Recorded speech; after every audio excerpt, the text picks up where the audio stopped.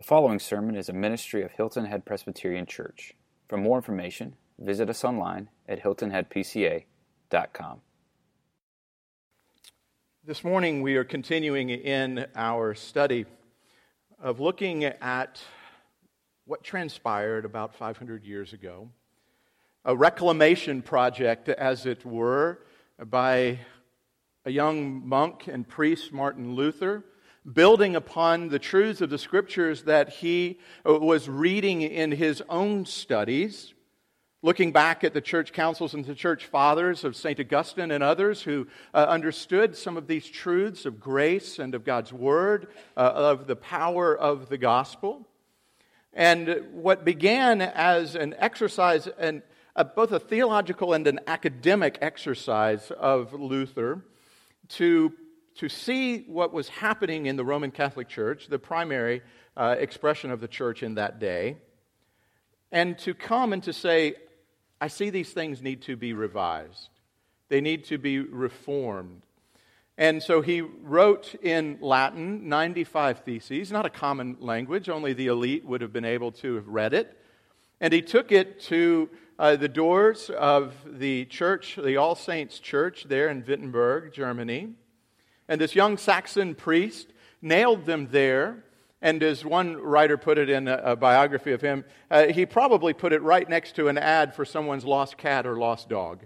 Because that's what you did. You put up, it was a bulletin board for the day and the age. And so he wanted to encourage and to spur on debate and discussion about these truths that he had come to realize had been lost within the ornamentation, as it were, and even in the corruption of the church. Surprisingly, I imagine, to Luther was that these words were taken, copied, and sent all the way to Rome, where the Pope was able to see them and take issue with them.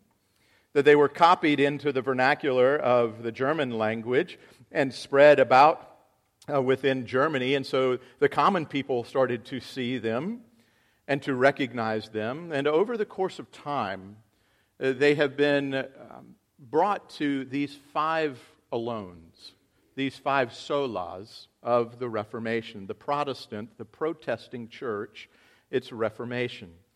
Luther didn't come up with these. He didn't coin them in this way. His 95 Theses didn't have 5 bullet points, all of these. But he was expressing these truths, sola scriptura. Scripture alone is our ultimate authority, and in this was a direct confrontation with the church of the day and with the Pope, who when the Pope sat on his official chair and decreed something, it carried with it weight that would bind the conscience and the conduct of the Christian, of the churchgoer, in the same manner in which the Scriptures would bind the conscience and the conduct of the believer, of the churchgoer. So Luther said, Scripture alone. And then he said, sola gratia. By grace alone are we saved. That it is God's grace, it is God's provision, not anything good within man, for man has no goodness in and of himself, and if God wasn't gracious towards humanity, then none would be saved. And it is through faith alone, sola fide, that we are saved. Solus Christus, by Christ alone, soli Deo gloria, to the glory of God alone. And so these things were developing and were being taught. And the best way to understand the alone, as I mentioned last week, is switch out the alone for the word and or plus. So you would say, well, it's Scripture plus something else would be the ultimate authority in the life of the human being. Or Christ and something else. Or grace and or faith plus something more would have to transpire. And that's what Luther was battling against. That's what all the other reformers were battling against. And within the church of the day, these were earth-shaking truths. They were profound in that they had never been taught before, as it were, to the common man. They were maybe discussed and debated within the theological hierarchy, within universities, within the seminaries. But for the common man to hear this kind of preaching and teaching was amazing. And what Luther was confronting was a sense in which the church, and I want to make this caveat, many of you come from backgrounds of Roman Catholicism. And I am not in any way, nor would the Reformers in any way, say that there are not genuine, true Christians within the Roman Catholic Church back then or today. And so we aren't saying that there are no believers in the Roman Catholic Church any more than we're saying that everybody who attends the Protestant church is a believer. There are non-believers in both, and there are believers in both. This is a discussion of the depth and the heart of the theology that the Scriptures bring. And so the Roman Catholic Church of the day viewed itself as a depository of the righteousness and the merit of Christ. That God had given to the church a deposit of the merit of Christ, and it was now incumbent upon the church to dispense that merit to all who would come and gain it through the sacraments, through the 7 sacraments of the church, through indulgences that you could buy a little merit, buy it for yourself, buy it for a loved one who was in purgatory or someone who had died before you, but that would take that merit through the church, and it would be infused with your own goodness, with your own. See, the Roman Catholic Church has never said that there was no grace or no faith. It just simply said it wasn't alone faith or alone grace. And so it would infuse the merit of Christ with your own merit, and that you would get that merit by coming and doing the sacraments repeatedly and building up your own merit infused with that merit of Christ. Luther came and said, no, there's no merit whatsoever within man, and all merit must be the imputed, alien, foreign righteousness of Christ that isn't infused and mixed in with my merit, but it is a different merit altogether, that I have none on my own. And the world shook. And the world has never been the same.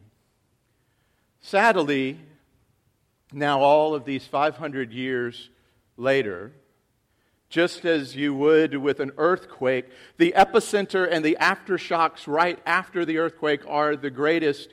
Now, 500 years later, the aftershocks of the Reformation barely feel like a bump in the road to us.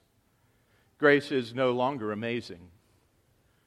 Faith alone isn't something that strikes us at the heart. Christ alone isn't something that motivates us. We no longer live our lives as those early Protestants in Europe who would have lived what was then known as a Protestant work ethic.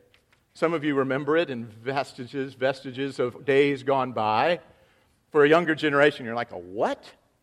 Well, it goes something like this: Soli Deo Gloria, you do all your work unto the Lord, so it doesn't matter if you're being paid well for it or not paid for it at all. You do your work not to your earthly master, but to your heavenly one who purchased you from the depths of lostness and gave you Christ. Therefore, everything that you do with all of your gusto and all of your zeal. And all of a sudden, Europe and all the peasants who had come to faith worked.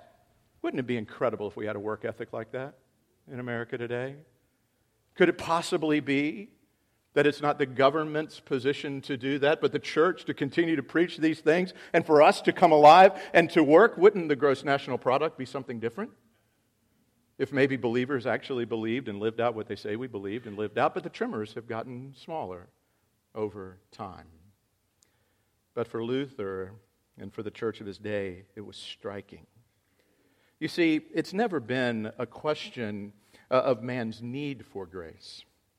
The question really is the extent of that need. How much grace does man need? How much grace do we really need in our lives in order to be saved? And there's a truth behind all of this. There's a depth of the knowledge and the beauty of who God is that teaches us exactly how much grace we need. And we learn about that through His Word. And so this morning we're going to be coming and we're going to be looking at a number of different passages from Romans, from Ephesians, from Corinthians, from Paul. And C.S. Lewis, in his great work, The Lion, the Witch, and the Wardrobe, picked up on this because you're going to hear language in these passages of Scripture that speak of a truth before time, that speak of a transaction that took place within the Godhead itself, a plan, and as Lewis talked about, a deeper magic. For in the world of Narnia, of animals and of the kingdom of Narnia, in The Lion, the Witch, and the Wardrobe. The White Witch had come and she had enchanted all of Narnia, and it was winter always and never Christmas. But Aslan, the king savior figure, comes back into Narnia. And Aslan presents his life as a sacrifice for one who was a traitor, one of the human children who had come back into Narnia. And in it, something transpired. Susan was talking to Aslan after Aslan had been resurrected after his self-sacrifice. She says, "What does it all mean?" Aslan said, "It means that though the witch knew the deep magic, there is a magic deeper still which she did not know. Her knowledge goes back only to the dawn of time. But if she could have looked a little further back into the stillness and the darkness before the time dawned, she would have read there is a different incantation. She would have known that when a willing victim had committed no treachery on his own, was killed in a traitor's stead, the table would crack and death itself would start working backwards." Lewis was looking at this deeper magic of Romans and of Ephesians and of Corinthians. A deeper magic, as it were, a deeper truth, a deeper reality that spurred Luther on and now encourages us. So let's ask for God's blessing as we go to His Word. Father, we come and we ask that you would teach us, you would humble us, you would let us see your Word in all of its truth, in all of the depth of the mystery of it. We would be willing to humble ourselves and sit under its authority, even in moments when we don't fully understand it all. But we would believe and we would trust in you who understands all things, the beginning from the end. So teach us now, for your servants listen. Amen. Friends, hear the word of the Lord from Romans chapter 5. "Therefore, since we have been justified by faith, we have peace with God through our Lord Jesus Christ. Through him we have also obtained access by faith into this grace in which we stand. And we rejoice in the hope of the glory of God. Not only that, we rejoice in our sufferings, knowing that suffering produces endurance. Endurance produces character. Character produces hope, and hope does not put us to shame, because God's love has been poured into our hearts through the Holy Spirit who has been given to us. For while we were still weak, at the right time Christ died for the ungodly. For one will scarcely die for a righteous person, though perhaps for a good person one would dare even to die. But God shows his love for us in that while we were still sinners, Christ died for us. Since, therefore, we have been justified by his blood, much more shall we be saved by him from the wrath of God. For if while we were enemies we were reconciled to God by the death of his Son, much more now that we are reconciled shall we be saved by his life. More than that, we also rejoice in God through our Lord Jesus Christ, through whom we have now received reconciliation. Or over in Romans chapter 3, verse 23 and 20 through 25, for all have sinned and fall short of the glory of God, and are justified by his grace as a gift through the redemption that is in Christ Jesus, whom God put forward as a propitiation by his blood to be received by faith. This was to show God's righteousness, because in his divine forbearance he has passed over former sins. It was to show his righteousness at the present time, so that he might be just and the justifier of the one who has faith in Jesus. Or Romans 11, verses 5 and 6. So too at the present time there is a remnant chosen by grace. But if it is by grace, it is no longer on the basis of works. Otherwise, grace would no longer be grace. Or in Ephesians chapter 2, looking at verses 4 through 10. But God, being rich in mercy, because of the great love with which he loved us, even when we were dead in our trespasses, made us alive together with Christ. By grace you have been saved. And raised us up with him and seated us with him in the heavenly places in Christ Jesus, so that in the coming ages he might show the immeasurable riches of his grace and kindness toward us in Christ Jesus. For by grace you have been saved through faith, and this is not of your own doing, it is the gift of God, not a result of works, so that no one may boast. For we are His workmanship, created in Christ Jesus for good works, which God prepared beforehand that we should walk in them. Or 1 Corinthians 15:10, but by the grace of God I am what I am. And His grace toward me was not in vain. On the contrary, I worked harder than any of them, though it was not I, but the grace of God that is with me. This is the word of the Lord. May He add His blessing to the reading and to the hearing of it. So this morning we're going to delve into the gospel message again. And my hope for you is that it would be amazing. It would be astonishing. It was Luther who was said to have been quoted as saying, I could preach the gospel every single week to my people because they forget it every single week. And it wasn't that the people were thick or dumb. It was that we live in a world and we have a humanity that runs towards self-achievement. It runs towards a sense of, as we say in America, there is no such thing as a free lunch. Pull yourself up by your proverbial bootstraps and work and gain whatever it is that you gain with a good work ethic. Luther would come and say, but that's not biblical per se. You see, what we're going to look at today is the desperate situation that man finds himself in, the need of mankind. And then we're going to look at the rescue or the solution that God gives to us, the plan of salvation, as it were, that God has from before the foundation of time, determined on how to save those whom He will save. And then what is the reasonable and proper response of God's people to these things? And so the first thing that we see is the need. And the need is that man is desperately lost. When the Reformers spoke of grace alone, sola gratia, they were saying that sinners have no claim upon God, none at all.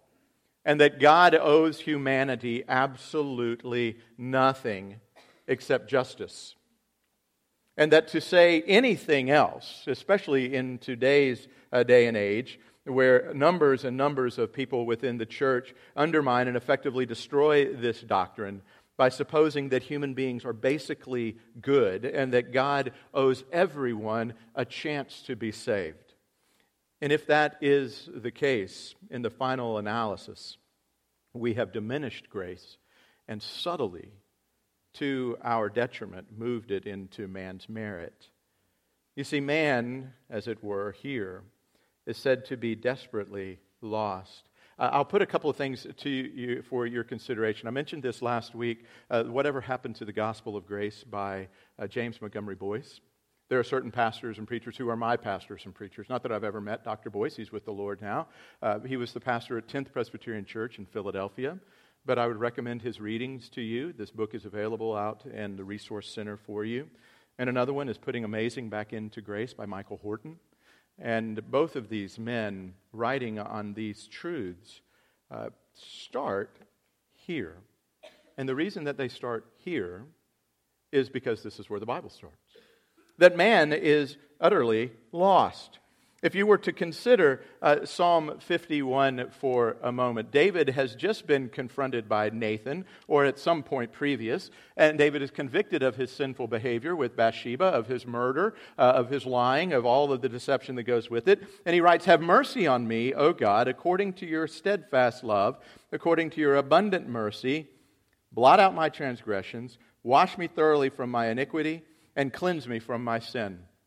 David begins by talking about the sinfulness of sin. He begins to describe what sin is, a word that is lost in our day, a word that actually in many church growth circles you're not supposed to mention anymore in church because it turns people off.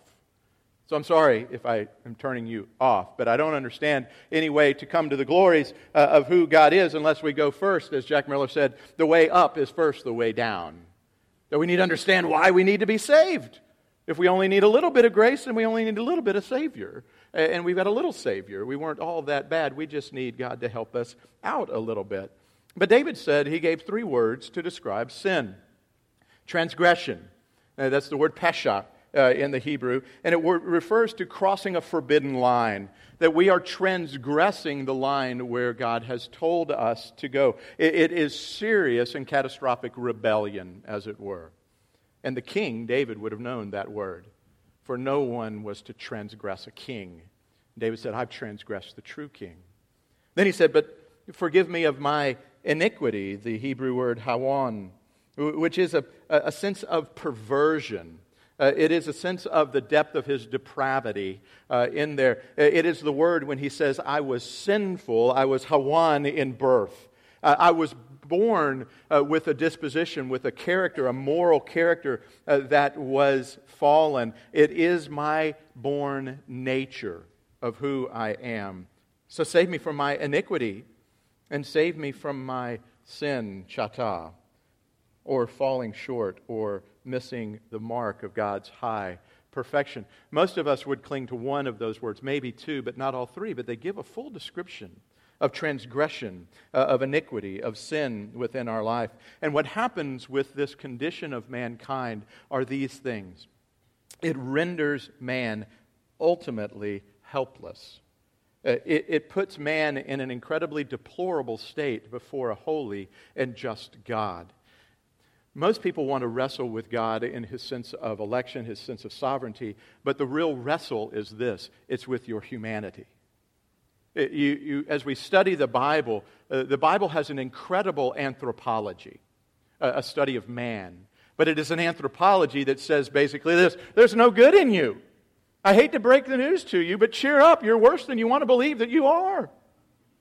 That's where we start. There. And most of us know that. It doesn't say that you're as bad as you could be. You're not Hitlers and you're not Pol Pots and you're not Jeffrey Dahmers of the world. You're not the worst. You didn't get up on the 33rd floor of a hotel and indiscriminately murder people and destroy lives. You can say, I'm not that. Well, no, you're not as bad as, but it doesn't mean that the heart isn't at the same time woefully and desperately lost. And so what it says about humanity, it takes us back to Romans chapter 3, where Paul writes, there is no one righteous, not even one. There is no one who understands, no one who seeks God. So this sinfulness of the condition of mankind is that no one is righteous. It's speaking of the heart. It doesn't merely mean that we are a bit less righteous than we need to be in order to go to heaven. It means from God's vantage point that there is no righteousness at all within the human heart. Like I said before, it's not that we're adding a little bit of our righteousness to the righteousness of Christ, and somehow in this cosmic concoction, God goes, there's salvation. He is saying that there is no one righteous at a heart level, at the very nature level. Then he says, and no one understands. He deals with the intellect. That it refers to a lack of spiritual perception, not just to a lack of human knowledge. There are plenty of people who don't believe anything that the Scriptures say that can articulate what you believe better than you. They know it cognitively better even than people in the church. So it's not saying that it's a cognitive issue per se. It's saying that we fail to fully understand these things. That God's wisdom is foolishness to man, and man's best wisdom is foolishness to God. That the psalmist says, when I consider you, I become unraveled. Your wisdom is too high for me. It is too much. I'm limited in my intellect. And so he's spoken about the heart. He's spoken about the will, and he speaks of the intellect, and he speaks about the will, and no one seeks God. He says, and he adds on, no, not one. Because when you hear that, you go, yeah, but I did. I came this morning. I'm seeking God. Or we talk about seeker-friendly churches and seeker worship services. And biblically, it says no one seeks God on their own initiative. That no one on their own accord wakes up with a desperately lost heart and a clouded mind and a clouded, lost perception of all things and goes, I'm going to go find the holy, magnificent, wonderful Creator God of all the universe. And I'm going to go to Him and I'm going to explain to Him my utter lostness, and I'm so thankful that He gave me Jesus Christ. No one will do that unless God begins to draw them. And so if you're here this morning And I hope that there are some here who are investigating the Christian faith. And I hope that you, as believers, are inviting friends to come and to investigate the human faith. Here is my understanding of that. God is beginning a work within you to investigate and to see and to draw you towards Himself. For you see that there is something wrong here. And God has to do something. And God has two choices. He can either give justice to all of humanity, or He could move over here and give non-justice to humanity. There's not a third way. And many of us go, but I want to believe there's a third way. Couldn't God have done things differently? Couldn't God have just saved everyone? Biblically, the answer to that is no. And the reason that it is no is because God didn't. God determined that this is the best way. And what God has determined is because of man's alienation from Him, because of man's rebellion from Him, because of the condition of man, that He has to give justice. But now, the beauty, as it were, of the deeper magic before the foundation of time, that within the Godhead, within the Father, the Son, and the Holy Spirit, God came up with a plan to where justice would still be enacted, but He could be both the just and the justifier, because He came with a rescue plan that absolutely blew the socks off of everybody in heaven. Because when all of a sudden it was presented, it says that these things were for the angels that they were amazed to look upon. Because here's the plan. God the Son, go live among them. God the Son, Christ, go take on fallen humanity and go live there under the laws that you created, within the ordinance of creation that you called forth. Go and live perfectly on their behalf.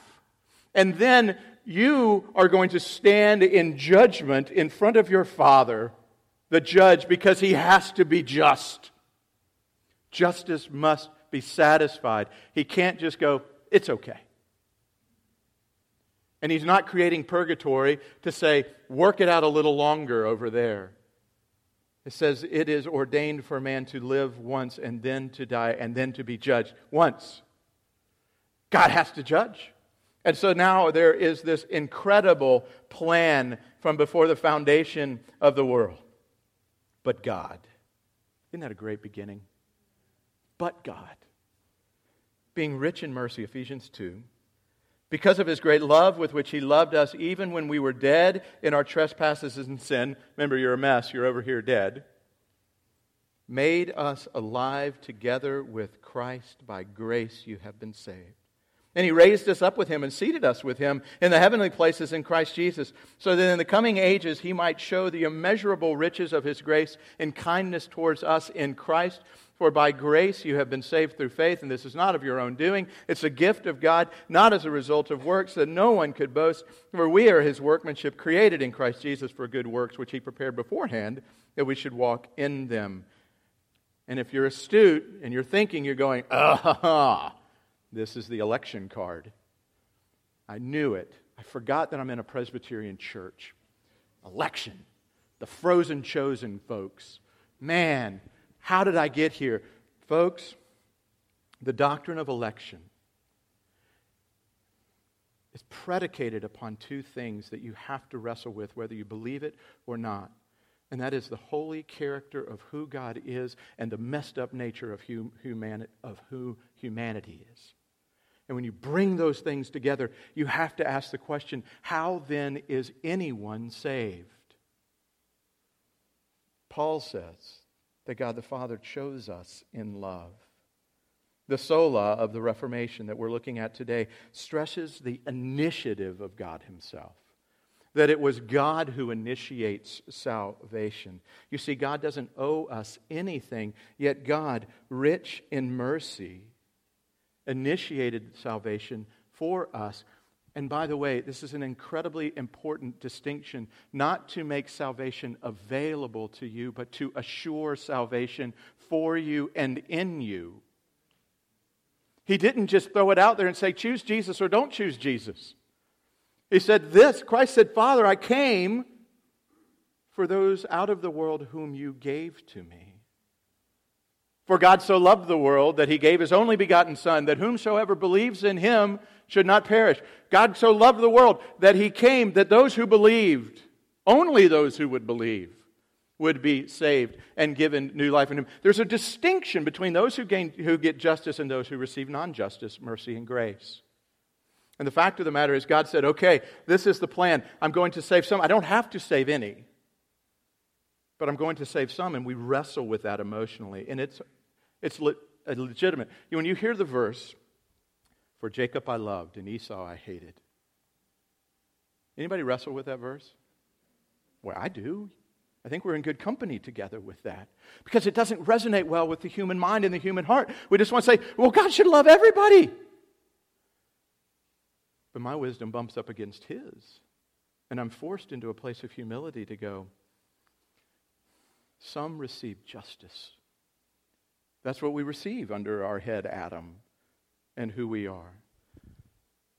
But some receive non-justice. We receive love and grace. And for God to extend love and grace to some, how does that make him evil? It makes him incredibly merciful and gracious to save any when he didn't have to. He owed humanity nothing. What does the clay pot have to say to the potter? That resonates well with your ego, doesn't it? Well, I'd have something to say. Really? Why?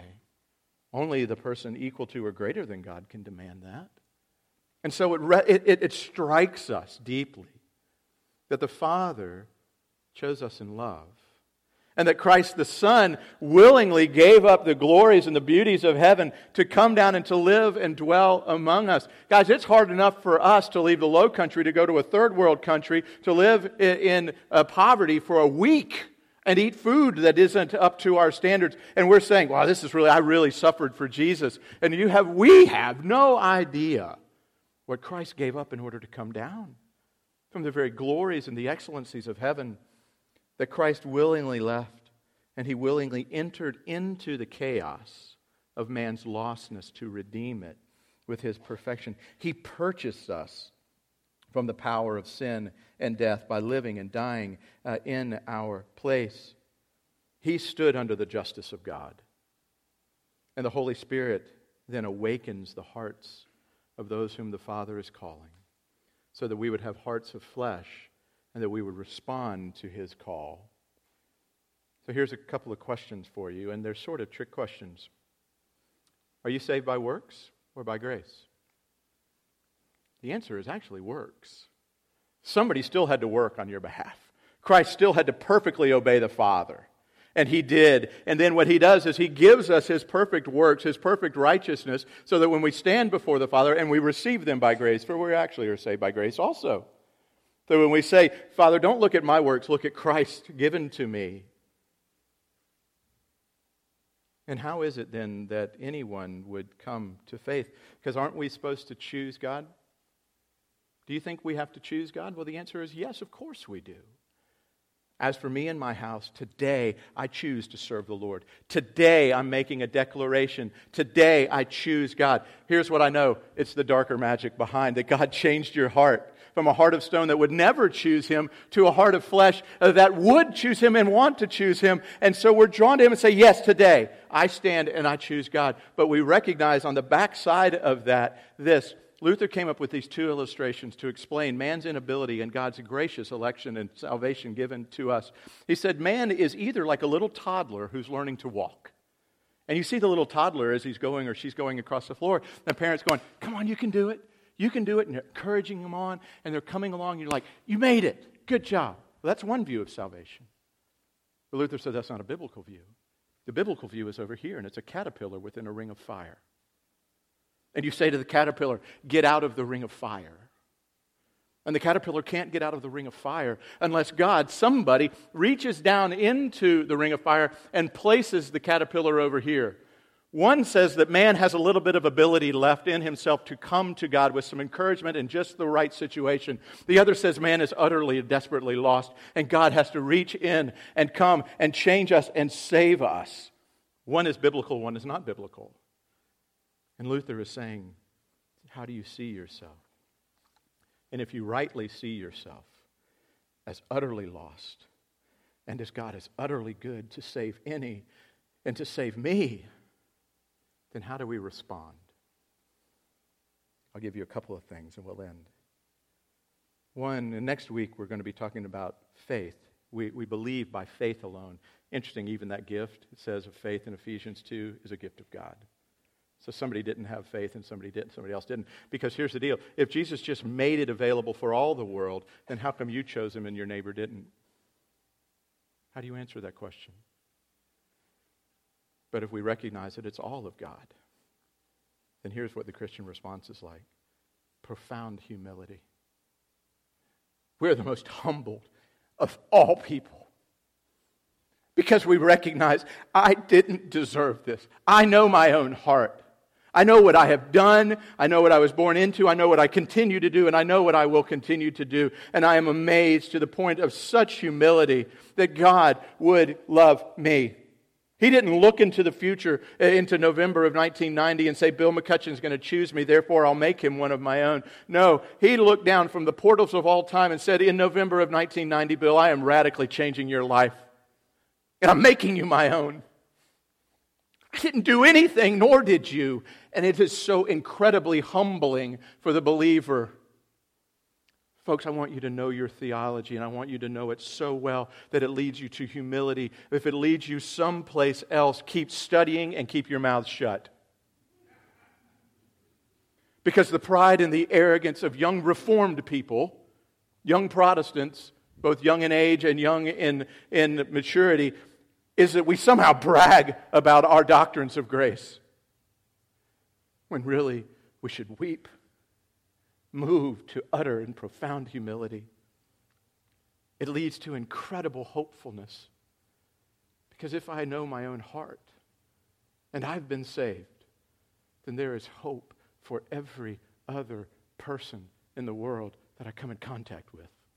Because it's not based on them. It's not based on them. It's based on God who is rich in mercy. And so I beseech the Lord of the harvest. I beseech God. I pray to God and go, God, change their heart. Is there someone in your life who you are convinced is never going to come to faith, and all of you have that person? You know that person. Within that statement is such arrogance. I could come to faith, but they can't. But the humbled believer is so hopeful to pray and to go, God, you can do this work. I can go into neighborhoods. I can go into poverty. I can go into the world. And I can believe with great hope that you can do incredible things. And I will have joyful celebration. I will be incredibly and profoundly humble. I will be hopeful. And I will celebrate. I will be joyful because I just got saved. I've received something that I didn't deserve. Does that excite you anymore? Boy, it should. It should.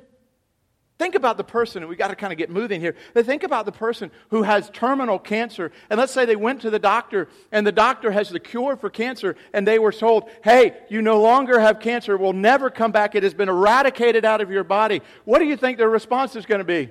That's cool. No. You are going to die, and I just healed you. You no longer have cancer. Awesome. I'll see you once a week for about 30 minutes. And that's long. 20 would be better. No. You'd go, this is awesome! And then as you left the place, how many people do you think you would tell that you don't have cancer? Maybe one? Or maybe everybody. I don't have cancer. I've been healed. I'm going to live. The believer has so much more to celebrate than that. And then we have a deepening holiness. We have a profound humility. We have a deep and incredible hopefulness, a joyful celebration, and a deepening holiness. The Christian who has been saved, who recognizes that God is both the just and the justifier, who knows what we were saved from and what Christ did on our behalf, we take sin seriously, folks. We take piety seriously. We take righteousness seriously. Paul was astounded that there would be some who would think, you mean I should sin that grace may abound? Paul's response, may I be anathemaed. May it never be. How could you ever consider grace that way? Grace should drive us and lead us to a love of God's law and a desire to be just like the one who saved us from who we were. Martin Luther said this: God has surely promised His grace to the humbled, that is, to those who mourn over and despair of themselves. But a man cannot be thoroughly humbled till he realizes that his salvation is utterly beyond his own powers, counsels, efforts, will, and works, and depends absolutely on the counsel, will, and pleasure and work of another, on God alone. Does it still amaze you? The invitation now is for you to come to this table